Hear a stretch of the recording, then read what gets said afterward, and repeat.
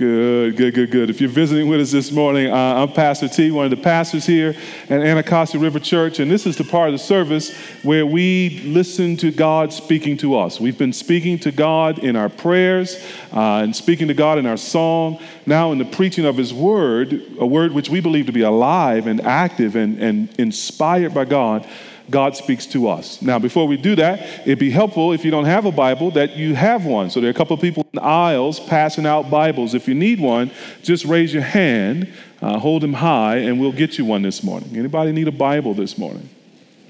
We're going to be in Acts chapter 16. If you're using one of those blue Bibles provided, that's on page 924. And before we get into the sermon, let me just say a quick word of thank you and have you join me in thanking God for all those brothers who've been preaching through the summer, through our Summer Psalter series, who brought us the Word of God and served us so very well.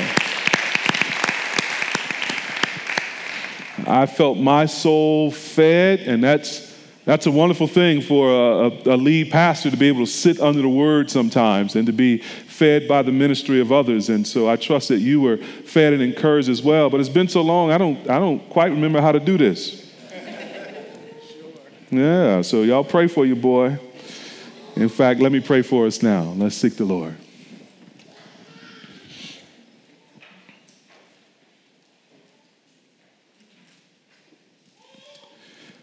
Holy Spirit, we do ask that you would breathe upon this place. We do ask that you would open every heart to receive your word. Some perhaps for the first time, and some for an unnumbered time.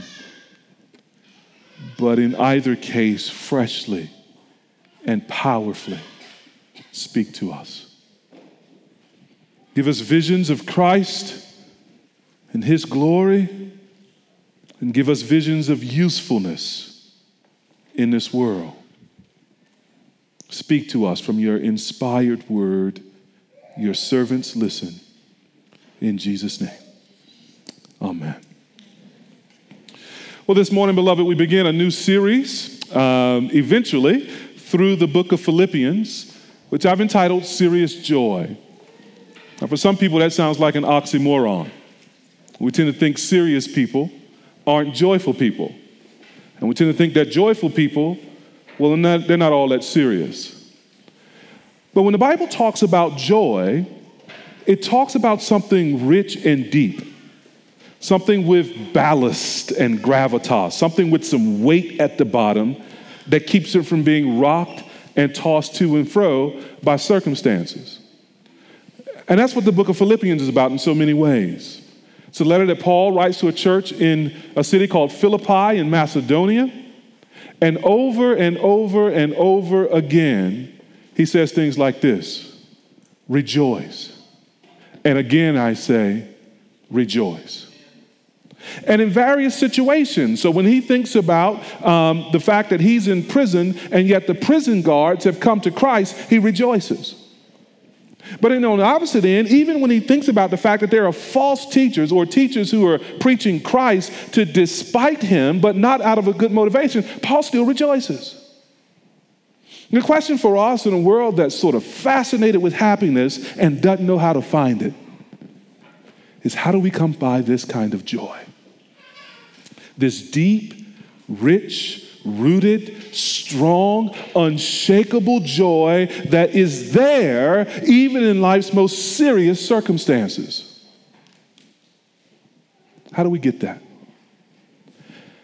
I'm convinced pastorally we need that. Maybe it's just me. But I'm convinced that if you live long enough, your joy is threatened. And that you can hit seasons where joy just seems unattainable. And what we want to unlock in the book of Philippians is how it is that Paul seems to abound in joy no matter what's happening. But before we get to Philippians, we want to see how the gospel came to Philippi, because he's writing this letter to the church in Philippi. There were not always Christians there. There were not always people there who followed the Lord Jesus Christ. There were not always people there who knew the Apostle Paul. The gospel had to arrive there and to give root to a church through the conversion of people who were not Christians into people who were Christians. And to see that story, we want to look in Acts chapter 16. The book of Acts is the sort of history of the early church and the expansion of the gospel in the church through the power of the Holy Spirit. And so here we're seeing a recording of God's divine work in the world, establishing the church. And in Acts chapter 16 is right on the heels of Acts chapter 15. That's really important, because in Acts chapter 15, there's something called the Jerusalem Council. That's where all the elders of Jerusalem and all the apostles of the church gathered for this really important meeting. They had to resolve the question of how are the Gentiles included in the kingdom of God. Some people were saying they had to be circumcised and therefore become Jews before they could become Christians. But Paul and the apostles were like, no. There's nothing added to the work of Christ. Not one part of the law. But those who have repentance and faith, just as the Spirit had given to us, they too are Christ, are in the kingdom. And that question is settled definitively in Acts chapter 15. So when we come into Acts chapter 16 now, Paul and the missionary team are on this journey to make this gospel clear and to continue the work of starting churches. And the gospel comes to Philippi by 6 means, by 6 strategies. If you're taking notes, this is the outline. The gospel comes to Philippi, number 1, through a diversified, qualified, culturally sensitized gospel team. Look with me in chapter 16, verses 1-5. This is what God's word says. Paul came also to Derbe and to Lystra. A disciple was there named Timothy, the son of a Jewish woman who was a believer, but his father was a Greek. He was well spoken of by the brothers at Lystra and Iconium. Paul wanted Timothy to accompany him, and he took him and circumcised him because of the Jews who were in those places, for they all knew that his father was a Greek. As they went on their way through the cities, they delivered to them for observance the decisions that had been reached by the apostles and elders who were in Jerusalem in Acts 15. So the churches were strengthened in the faith, and they increased in numbers daily. I want to make an argument from Acts 16 in these first 5 verses that if you want to see the gospel go into Philippi, and you want to see the gospel go into a place like Washington, D.C., you want to see it in the hands of a diversified, qualified, culturally sensitized gospel team. Verse 1 there, you see diversified. Timothy was the son of a Jewish woman who was a believer, and his father was Greek. He's grown up all of his life crossing boundaries. He's grown up all of his life probably not feeling quite at home in Judaism and in Jewish culture because of his father, and probably not feeling quite at home in Greek culture because of his mother. He's from an interracial, interreligious marriage, and that's known about him. And Paul now, right on the heels of figuring out with the Jerusalem Council, how do we include people in the kingdom who are not Jews now, is thinking quite intentionally about grabbing someone who is not a Jew to make them a part of his team. Timothy's the kind of guy who is likely, as I said, had to move across barriers all of his life. And this text, and really the whole book of Acts, tells us that diversity and inclusion has been a challenge in the church from day one. Notice now, it's not just a diversified team, it's also a qualified team. Verse 2. Timothy is a disciple. Look at his reputation. Who was well spoken of by the brothers at Lystra and Iconium.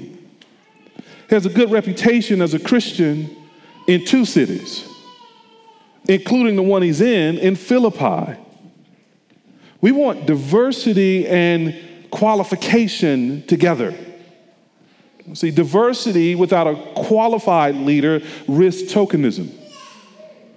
And folks claiming to be a qualified leadership who are indifferent to diversity risk colonialism.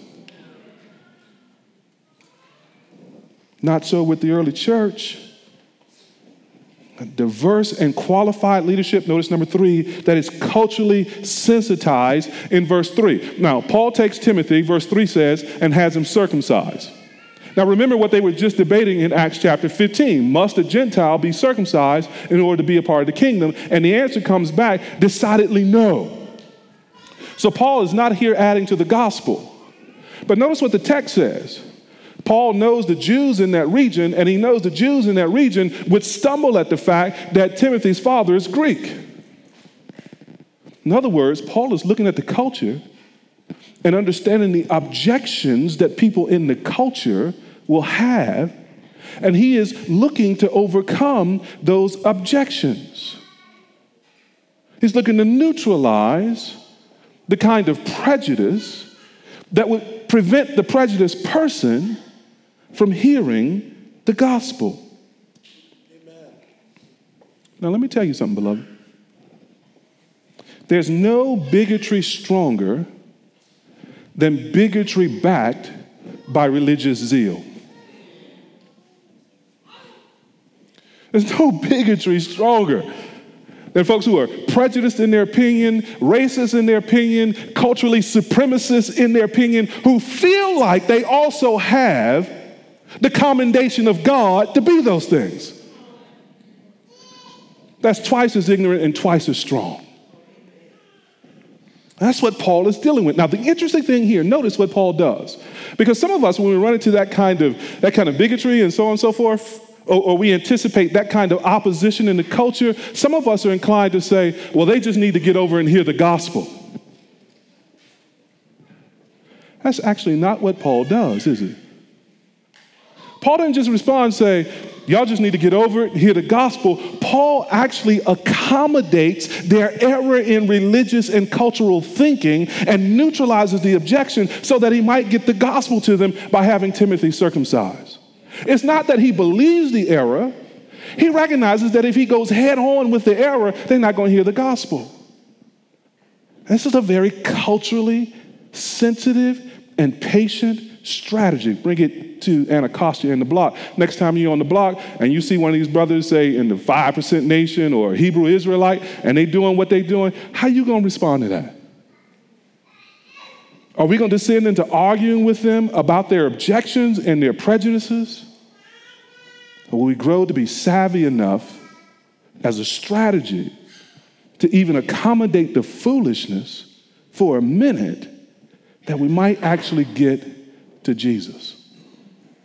That's what Paul does here. He has a diversified, qualified, culturally sensitized team so that they might advance the gospel. You see the fruit there in verses 4 and 5. So Paul pulls his team together, and in verses 4 and 5, they go out and the church is strengthened and the numbers of the church are growing.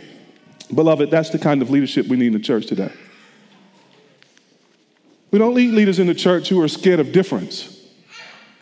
We don't need leaders in the church who won't lean into the difference. We don't need leaders in the church who are so fragile that to be told about their problems makes them angry and bitter and sharp and counterattack. We need Pauline leadership. Amen.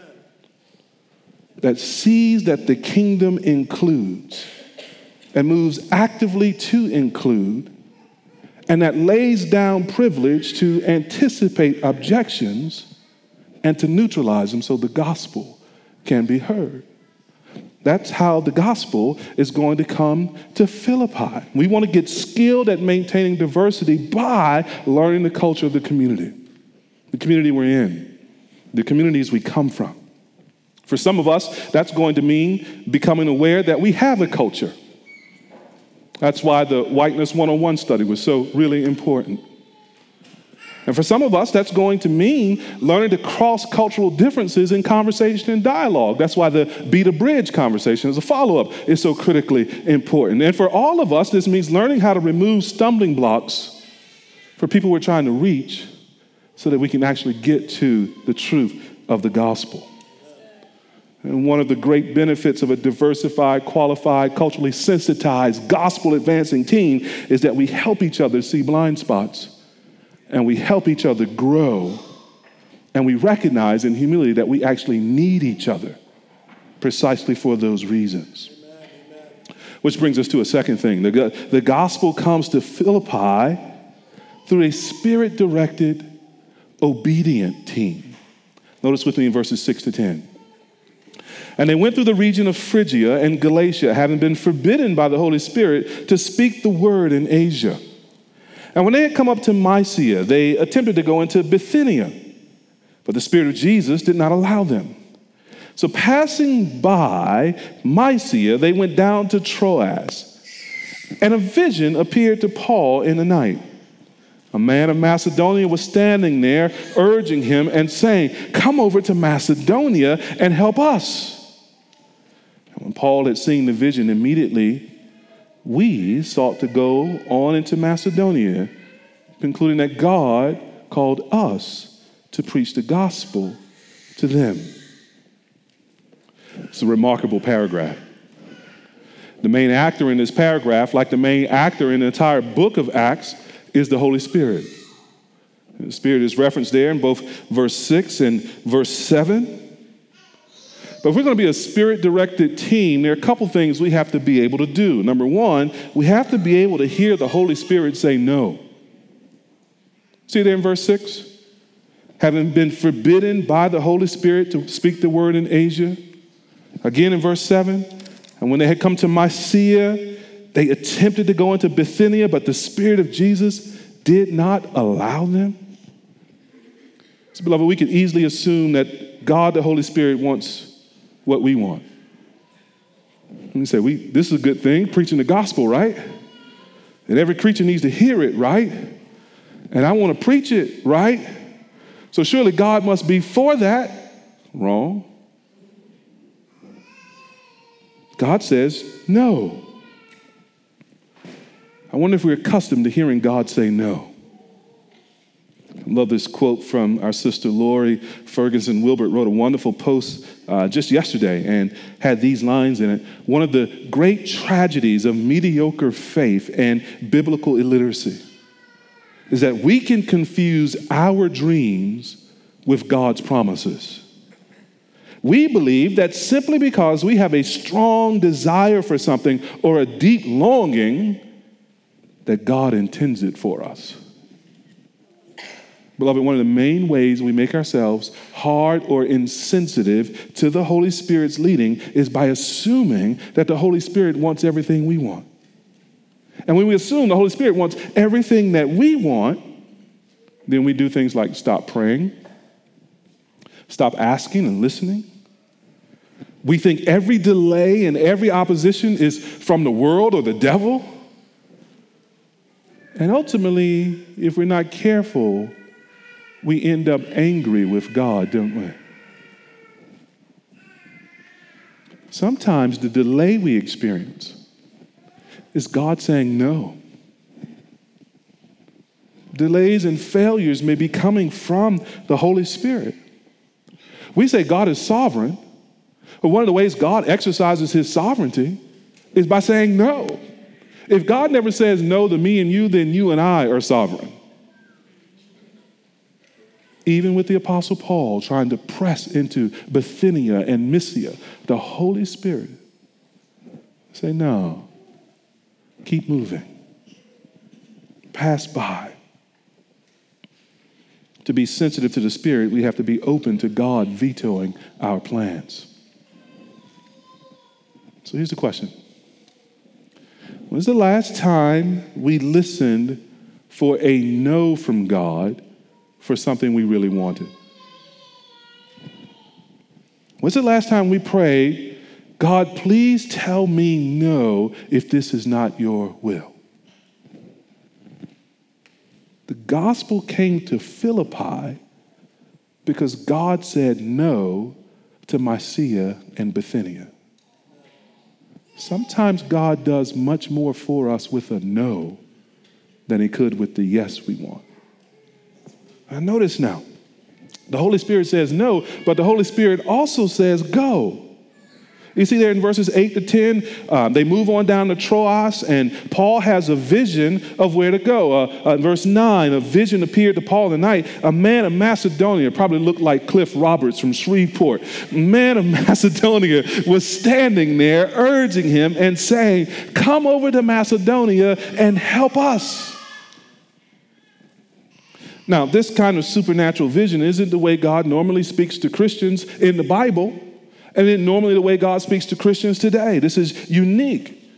But the Lord is revealing his will to Paul in this vision and saying, go over there to Macedonia. That's where I'm going to bless the work and bless the ministry. Now, Paul has attempted to go a couple of places and the Spirit has forbidden Paul. Now Paul has this vision and he's saying, okay, go to Macedonia. And Paul might be tempted to think, is that really the Lord?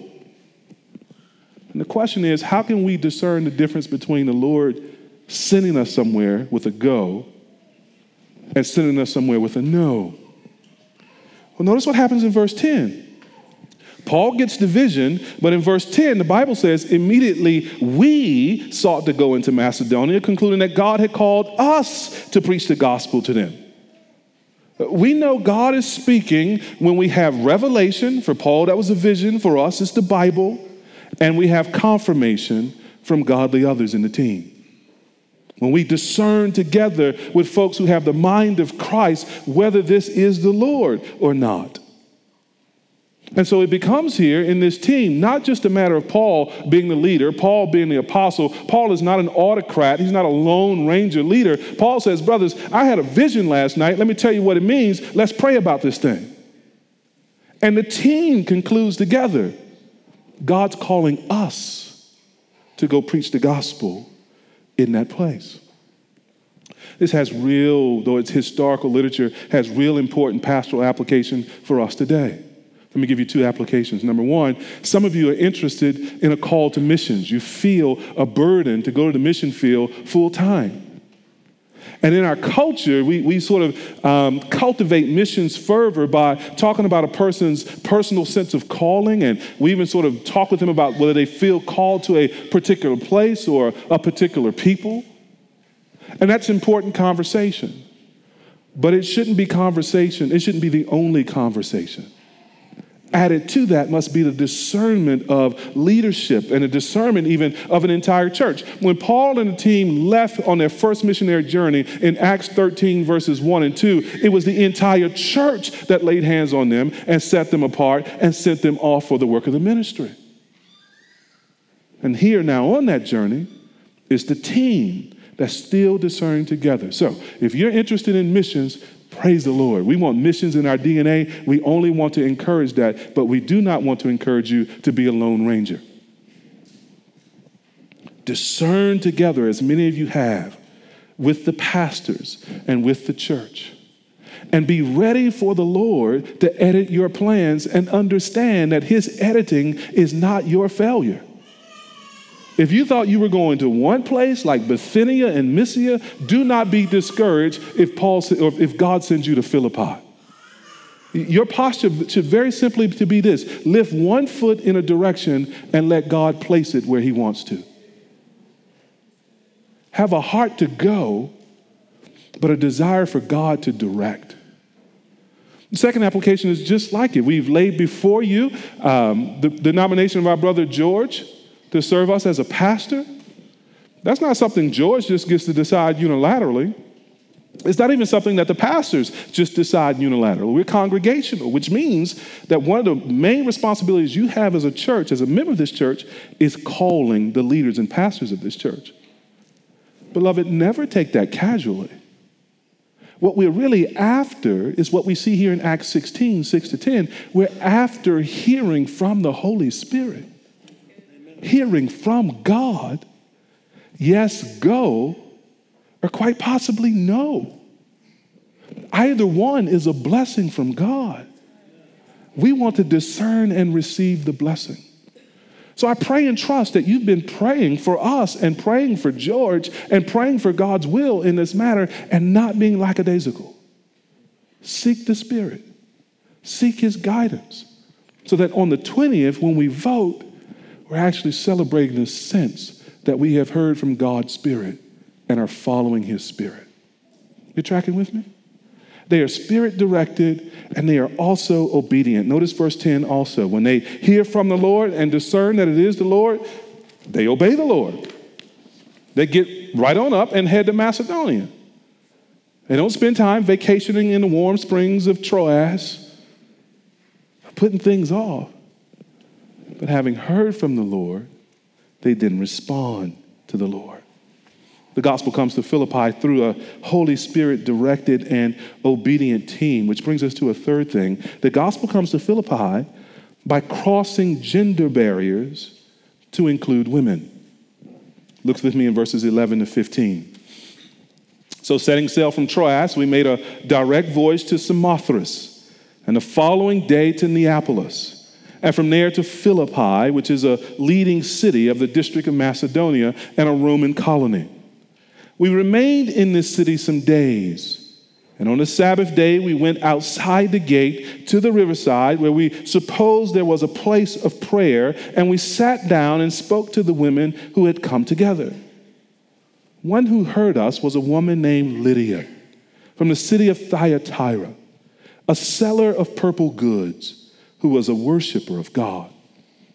The Lord opened her heart to pay attention to what was said by Paul. And after she was baptized and her household as well, she urged us, saying, "If you have judged me to be faithful to the Lord, come to my house and stay." And she prevailed upon us. So now we're in Philippi. Notice there in verse 12, they're only there, Paul says, some days in this leading city, this major strategic city. So they're not in Kansas anymore, they're in the big city. And they're only there for a few days. And I find that encouragement because it means that if the Spirit is blessing the ministry, it don't take years to establish a church, only days. If the team is faithful with the gospel, it may not take years, but only days for God to convert and establish a people in a city. But now notice now, God sends them, verse 13, outside the gate. Apparently there's no synagogue there, which means that there's no sizable Jewish community, and so the evangelistic mission does not start in a synagogue. All you would need in a Jewish city of that day to start a synagogue is, I think, about 12 men of age, and apparently there's not even that. So they're outside the gate, by the riverside, where the women are. Reminds you of John 4 with Jesus and the woman at the well, a Samaritan woman, doesn't it? But more than that, it should remind us also of Hebrews 13, verses 11 and 12, where Christ was crucified outside the gate. And we are called to go outside the gate with him, bearing with him the reproach and the shame. So metaphorically, this location is perfect for illustrating how the gospel goes out to people who were marginalized and includes them. And so they're outside the gate, and they meet with some women whom they suppose were out there to pray. A number of women, apparently. And this male apostolic team, apparently, has no qualms about meeting with him in public to share the gospel. Praise God, there's no Billy Graham rule when it comes to evangelizing publicly. And so they're out there with these women, including one named Lydia, who is from another city called Thyatira, who is a seller of purple goods, which indicates she's probably a woman of some means because purple dye and purple cloth would have been expensive in that day. And we read this wonderful, wonderful line, verse 14. God opened her heart to hear what Paul was preaching. It's a wonderfully tender description of what it means to be converted. She was a worshiper of God, which probably means she was a Gentile who was a God-fearer, who had respect for the God of Israel, but hadn't been sort of converted to Judaism. And here she is outside the city, outside the gate, by the riverside with the other women, and along comes the apostle, and he preaches the gospel, and the Holy Spirit opens her heart. And she believes and is baptized. And beloved, if you're a Christian, that's what happened to you. God opened your heart. Amen. It was closed, like every sinner's closed. It was hard even toward God. Like every sinner's heart is hard toward God. And it had been strengthened in its hardness by the routines and the propaganda of a sinful world. And we were disinterested. And much to our surprise, one day somebody started speaking to us about Jesus and we were listening. And to our greater surprise, not only were we listening, but we felt in some way the message was inside us, resonating with us, making contact with the deepest longing that we had. That when that person told us that we were a sinner, we were not offended in the same way that we had been many times before. But something in us said, that's right. And we grieved our sin. And when that person told us that we needed to turn away from sin, we could see the ways sin had been destroying us. And we said, that's right. My sin is not my friend. And when that person told us about Jesus having died on the cross to take away our sin and having been raised from the grave to give us new and eternal life, the heart screamed, I want that. That's good news. I don't have to do anything but believe, and God will make me a new creature, and I will rise up from this death of sin to live forever with God. The heart said, yes. And it wasn't you opening your heart. It was God, like he did with Lydia by that riverside on that day that he had appointed for her salvation. And God is still opening hearts, breaking locks and taking off chains and giving people repentance and faith. And maybe you need him to open your heart this morning. Call upon him to do it. He's not too busy. He's not so mad or so distant that he doesn't hear you. This is the one prayer God always answers. Save me from the judgment to come. Maybe you need to pray that this morning. I pray you would. Maybe you need to call upon the Lord to open your heart. I pray you would, because he does and he will. The gospel first came to Philippi in the heart of a Gentile woman, outside the gate, marginalized.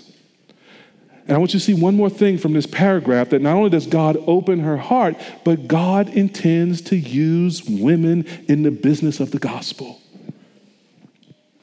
Inclusion, as I said, has been a problem since the first days of the church. In Acts 2 at Pentecost, when all the language groups are there's confusion about what do we do now? Where's the gospel going? In Acts 6, when there's a raging kind of problem between Hebrew-speaking widows and Greek-speaking widows, it threatens the unity and the inclusion of the church. In Acts 15, they've got to have this Jerusalem council to figure out, what do we do with the Gentiles? And here you see the gospel bursting forth into a new city with another group of people, often marginalized in that world, with women. Inclusion is an old problem. The truth is that not only must the church include women, the church must also employ women. Mere inclusion is not the end game. We don't have a church that is diverse and inclusive merely because there are about 18 or 19 nationalities in here right now. Not if what we're trying to do is to take all of that diversity and make it monochromatic and sort of assimilate it to one standard, one cultural standard that's not the biblical standard. That's not what the Bible has in mind when it talks about diversity. And we haven't reached the apex of inclusion if in some way, intentional or unintentional, we're marginalizing gifted persons that God means to use in the work of his gospel. So, verse 15, notice how Lydia puts it. She says, if you have judged me faithful to the Lord, that's an interesting way to phrase it. How many people are supposedly included in so-called gospel preaching churches but are not judged faithful by the leaders of that church, faithful enough to use in the work of the ministry? How many churches and leaders are like, you can be here and we're glad, but just sit there while we serve the Lord?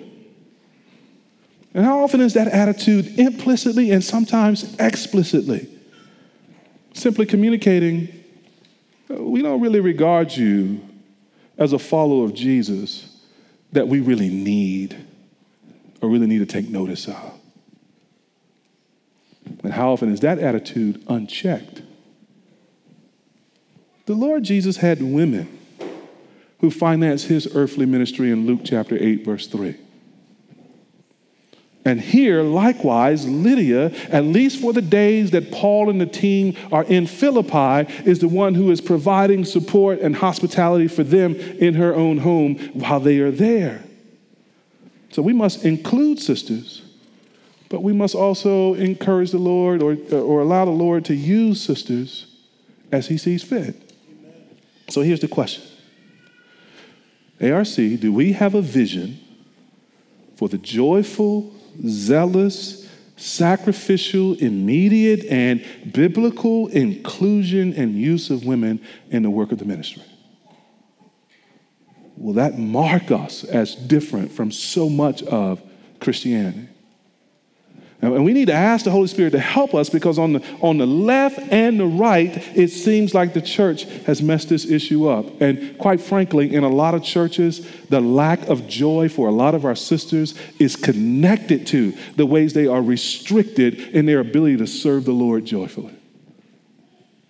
And connected to the ways in which leaders overlook them as allies in the gospel. So we want to be biblical, but we also want to be zealous and joyful and glad about this inclusion and about the use of all God's people in God's work. Amen. The gospel comes to Philippi, crossing gender barriers. Brings us number 4. Comes to Philippi through spiritual warfare and human persecution. Look with me at verses 16 to 24. As we were going to the place of prayer, we were met by a slave girl who had a spirit of divination and brought her owners much gain by fortune telling. She followed Paul and us, crying out, "These men are servants of the Most High God, who proclaim to you the way of salvation." And this she kept doing for many days. Paul, having become greatly annoyed, I don't know why, but that encourages me. Paul, having become greatly annoyed, turned and said to the spirit, "I command you in the name of Jesus Christ to come out of her." And it came out that very hour. But when her owners saw that their hope of gain was gone, they seized Paul and Silas and dragged them into the marketplace before the rulers. And when they had brought them to the magistrates, they said, "These men are Jews, and they are disturbing our city. They advocate customs that are not lawful for us as Romans to accept or practice." The crowd joined in attacking them, and the magistrates tore the garments off them and gave orders to beat them with rods. And when they had inflicted many blows upon them, they threw them into prison, ordering the jailer to keep them safely. Having received this order, he put them into the inner prison and fastened their feet in the stocks. Now, it is often the case that when the gospel goes to a new land, invading the enemy's territory, it will encounter pretty quickly spiritual warfare and human persecution. You see the spiritual warfare in verses 16 to 18, this tragic scene of this young girl. She's not a woman, she's a girl. She's enslaved. She's demon-possessed. And for greed and gain, she is controlled by her slave masters. Probably should resist this, but I can't. For some of y'all have been keeping up with current debates, this is intersectionality. She is a young girl. That's one vulnerability, one part of our identity. She is demon-possessed. That's another part of our identity. She is a slave. It's another part of our identity. She stands in a power relationship with her slave owners whose lives are markedly different as men with money and power. It's just right there on the page, right there in the Bible. It's just a way of describing the ways in which our various identities and situations do in fact intersect with each other and compound. That's for y'all who know, on the side. Verses 16 to 18. And notice what she does. She follows this missionary team screaming at the top of her lungs. These men are messengers from the Most High God preaching this message of salvation. And it would seem that, they are that. They are the messengers. They are preaching the gospel. And it would seem like even having a demon-possessed girl proclaim that would be a good thing. But here's the problem. Matthew Henry catches it well. He says, much mischief is done to the real servants of Christ by unholy and false preachers of the gospel who are confused with the real servants by careless observers. So keep in mind, now she's demon-possessed and she's being used for money. She's been exploited in that way. Their agenda is not the gospel at all. And her walking around talking about these men are preaching the gospel really sort of blurs the line of distinction that gospel messengers ought to keep from false teachers. Then after several days, Paul gets vexed and Paul says, you know what? Come out of her. The demon comes out right away, and that's when the human persecution starts because he done messed up their money. All right, verse 19, the exorcism works. They like, we can't make money on this girl no more. And they grab Paul and Silas and drag them into the marketplace and take them before the courts and the rulers of the town, verses 20 and 21, they try to shut down the gospel. And they use every sinful, wicked, worldly, divisive tactic that they can. Notice now, there is a racist nationalism and bigotry in their charge. These men are Jews, but we're Romans. There is a law and ordering fear-mongering in their charge. They are disturbing the city. They had not been. There's religious prejudice in their charge. They advocate customs that are not lawful for us. Beloved, there are no new tactics under heaven. The backward fundamentalisms of intolerance are the same today as they were in the first century. But it can't stop the gospel. Don't you ever worry about that. It cannot stop the gospel. When the gospel comes to a city with power, it destroys idols. When the gospel comes to a city with power, it destroys the industries that are built upon that idolatry. But check this now. When the gospel comes to a city with power, the preachers of the gospel need to be prepared to suffer persecution. Notice, verses 22 to 24, the crowds attacked them. The magistrates sentenced them. They're thrown into prison. This is an interesting little phrase at the end of verse 24, to keep them safely. Safely from the mob, safely in jail, what? But either way, this ain't safety. They're beaten and exposed for preaching the gospel. What's remarkable is Paul and Silas's willingness to endure such treatment for the gospel. It's the same thing you see back in Acts chapter 5, verse 41, where Peter and John were beaten by the authorities for preaching the gospel, but they leave in verse 41 rejoicing, counting themselves, amazed that they were counted worthy to suffer for the name. Paul and Silas, we'll see, has that same kind of joy, but there are questions for us to consider. Do we count it so great an honor to know Jesus and to be called a Christian that we would rejoice to suffer for his name and his gospel? Is identifying with Jesus so important and precious to us that we would happily identify with Jesus even if it meant being beaten and jailed? That's what our brothers and sisters in the persecuted church around the world face every day. That's sometimes what it takes to get the gospel to a Philippi. And the question for us is, are we praying now for strength and wisdom for what we might have to face then? Use your peacetime to prepare for wartime, beloved. Or do we notice in our hearts and minds that our hearts and minds are already plotting ways to avoid identifying with Jesus should trouble come, so that we may be safe and comfortable? Check your heart. What's it doing right now? Leaning in or drawing back? The gospel spreads through spiritual warfare and human persecution. But it also spreads by praising God and preaching Jesus. This is what we see in verses 25 to 34. About midnight, Paul and Silas were praying and singing hymns to God, and the prisoners were listening to them. And suddenly there was a great earthquake, so that the foundations of the prison were shaken. And immediately all the doors were open, and everyone's bonds were unfastened. When the jailer woke and saw that the prison doors were open, he drew his sword and was about to kill himself, supposing that the prisoners had escaped. But Paul cried with a loud voice, "Do not harm yourself, for we are all here." And the jailer called for lights and rushed in. And trembling with fear, he fell down before Paul and Silas.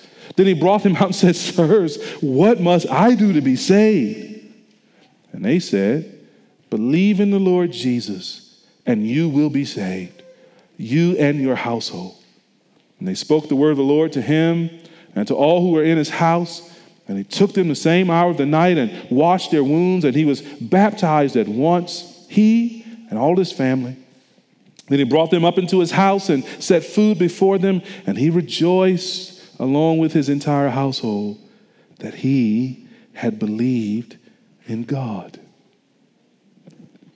And Paul and the crew are in jail. Verse 24, they're fastened by their feet. They're put in stocks. But notice what happens. They praise God anyhow. 25 and 26, they're in there praying and singing. And they're praying so earnestly and singing so earnestly. Notice, they've got a little concert audience. Everybody in the jail listening. You see, joy-filled Christians make unusual prisoners. Then it's like God starts praising with them. The Lord claps so loudly an earthquake happens. The earthquake does something strange too. Did you notice this? The earthquake loosens them from their shackles and the stockade. Beloved, you're never alone or powerless when you're praising God. And not only are they praising God, but they are also preaching Christ. The jailer wakes up. He thinks everyone has escaped. He runs in, he sees the doors are open, and he takes out his sword and he's about to kill himself, which would have been his duty as a Roman soldier in that day because of the emphasis Roman culture placed on honor. This would have been a great shame, and death would be preferable to shame in that honor culture. Notice what Paul does. Paul breaks in first to stop the man from harming himself. He said, "Yo, we in here, doc. Don't do that."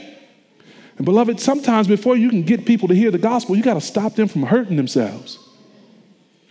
Just the other day, walking around the corner, a brother around the corner from our home, standing out on the corner, just dazed out of it on Scooby Snacks or K4 or something. He couldn't hear the gospel because he's killing himself with that drug.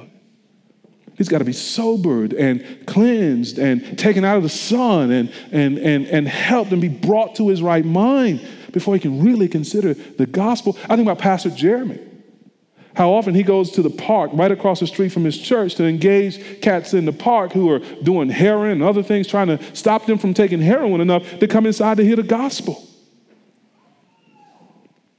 Sometimes you got to stop people from hurting themselves before you can help them with the gospel. So Paul says, don't hurt yourself. But notice number two, he seizes the opportunity. The man says in verse 29 or so, "What must I do to be saved?" Now, Paul, so filled with praise, is ready to give a gospel answer. This is how I know Paul a better man than me, because I probably would have been in there licking my wounds, and then God would have did the earthquake, and the man would have said, "What must I do to be saved?" And I've been like, man, what verse? See, Paul stays ready so he doesn't have to get ready. And he seizes that opportunity. And he says, believe in the Lord Jesus Christ and you will be saved and your whole household with you. And the text says he goes on to explain. That's the third thing we see there. He seeks to explain the gospel fully. Notice they move from the jail over to the jailer's home, and he's now speaking with his entire family. I love this about Paul. Paul preaches the gospel. He calls people to repent and believe, but Paul takes the time to make sure people understand the gospel. He's not just trying to do a gospel presentation, not just trying to blurt out the good news. Paul is trying to make sure this thing is actually in people, that they understand it, and that they are proper subjects for baptism. Let me show you his patience. Did you notice there in the text? Paul is in his home, the jailer's home, teaching the jailer, and he's still bloody from the beating. It's not until after the man and his family understand and are baptized that then he has his wounds cleaned. Now that's patient zeal, beloved. That's zeal according to knowledge. That's how we want to do our evangelism, right? And so Paul brings Christ to this man and his family by stopping the man from harming himself, seizing the opportunity with the man, but seeking also to patiently explain the gospel. Now, you're here this morning, you've already heard me talk about the new life that you can have in the Lord Jesus Christ. The need for you to confess your sins and to repent, which means to turn away from sin and to turn to God in faith. But I don't doubt that you might still have questions. The reason we don't do a whole bunch of pressure and try to get people to walk down the aisles is because we want to be patient with your soul. You probably know people who have faked it for a while only to go back to their sin. I know I do. The first time I responded to the gospel publicly, I wasn't saved. Got baptized 2 weeks later, I was a wet heathen. And all you do is look at my life, you're like, yeah, he a heathen. We're not trying to replicate that kind of mistake. We want to have all the time in the world that we can have with you to make sure you understand and that your faith in Christ. But we want you also to know that you don't have all the time in the world. We all have a date on a calendar where God will call our lives due and judgment will come. Don't put off for tomorrow the questions that you can get answered today. But we're here, the Christian friend who brought you, we will spend all day with you telling you about Jesus. It would be our delight. Let us take you to lunch or let us stay with you after the service.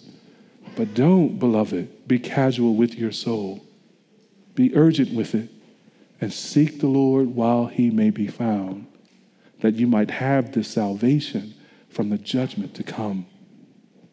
The gospel comes to Philippi with this kind of team that endures spiritual warfare and human persecution and that praises God and preaches Christ, which brings us to our final thing.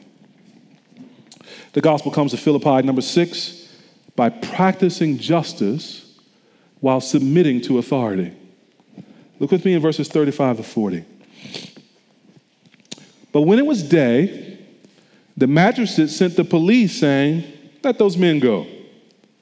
And the jailer reported these words to Paul saying, the magistrates have sent to let you go. Therefore, come out now and go in peace. But Paul said to them, they have beaten us publicly, uncondemned, men who are Roman citizens, and have thrown us into prison. And do they now throw us out secretly? No. Let them come themselves and take us out. The police reported these words to the magistrates, and they were afraid when they heard that they were Roman citizens. So they came and apologized to them, and they took them out and asked them to leave the city. So they went out of the prison and visited Lydia. I like that little defiance there. Visited Lydia, and when they had seen the brothers, they encouraged them and departed.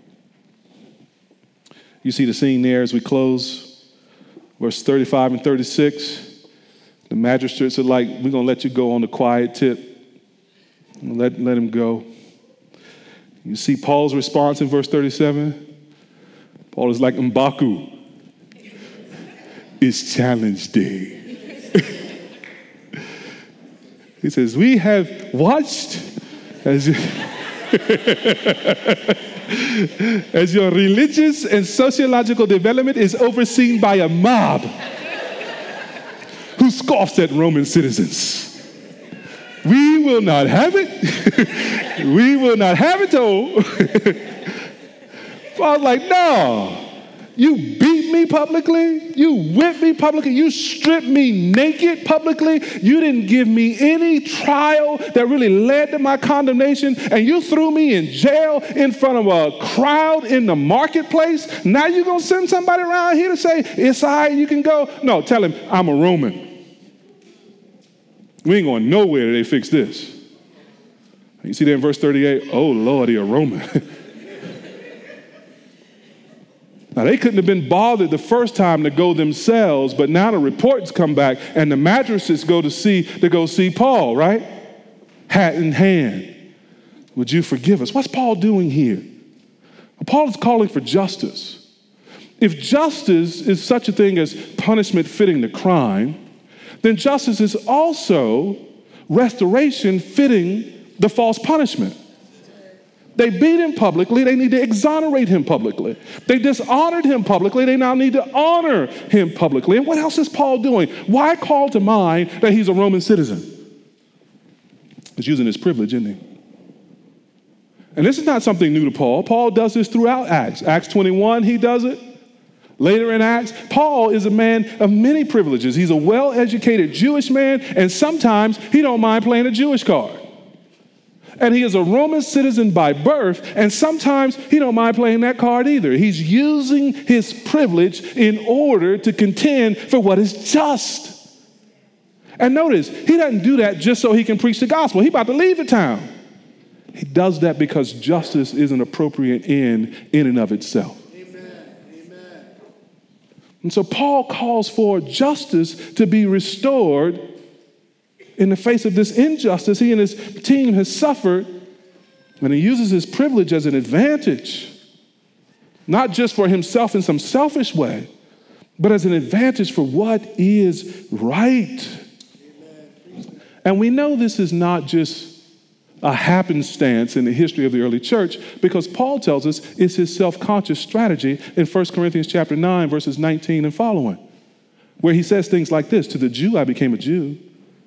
To those not under the law, I became like those not under the law. Though myself was not under the law, I'm under the law of Christ. To all people, I become all things. And in that case, so that I might win some. See, Paul understands that he has been so freed in Christ that he doesn't have to clutch his privileges as an idol. He's been so freed in Christ that Christ is so much his identity that he can put on and take off his own ethnicity, his own religious background.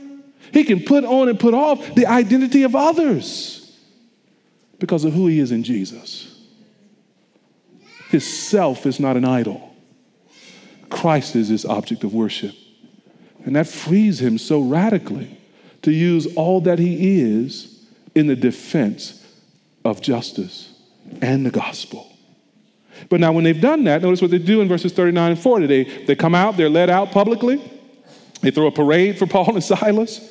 They swing by Lydia's crib, pick up the scrolls and a toga. We're going to go ahead and dip, and then they depart in peace. They're not anarchists. They're not rebels. It's Paul who tells us in Romans 13 that government is ordained by God and that authority properly used is a good gift from God. It's not just Paul who thinks that way. The Apostle Peter in 1 Peter chapter 2 tells us that we should honor the emperor, that we should give respect to those who are in authority. Jesus himself says, give to Caesar what is Caesar's. And so they witness to justice and the gospel also in the proper submission to authority. That's the rope we need to walk, beloved. That's the tightrope. We need to stand for justice when justice is encroached upon. And we need to properly submit to the authorities, knowing that God has ordained them. But submission to the authority does not mean complying with injustice. And fighting injustice does not mean we become anarchists. Turning the other cheek is not the same thing as turning a blind eye. Sometimes turning the other cheek perpetuates injustice. Sometimes it's a wonderfully liberating act of forgiveness. We need to be able to discern the difference because we're being witness to the coming of the kingdom in a new neighborhood or a new city. And that witness includes, yes, the freedom and the eternal life that Christ gives, but it also includes the justice and righteousness of the kingdom itself. This is how the gospel comes to Philippi. In a diversified, qualified, culturally sensitized gospel team. Comes to Philippi through a Holy Spirit-directed, obedient team. Comes to Philippi crossing gender barriers to include women in the work of the gospel. Comes to Philippi despite spiritual warfare and human persecution. It comes in the hands of people who praise God anyhow and preach Jesus anywhere.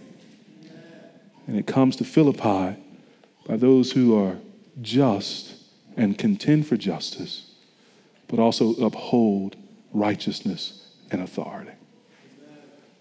We want the gospel to come in even greater ways than Anacostia. I think this might be a blueprint for us as we think through Philippians. Let's pray together.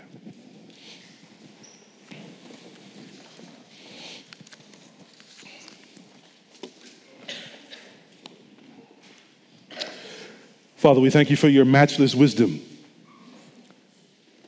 We thank you for your infinite kindness shown to us in Christ your Son.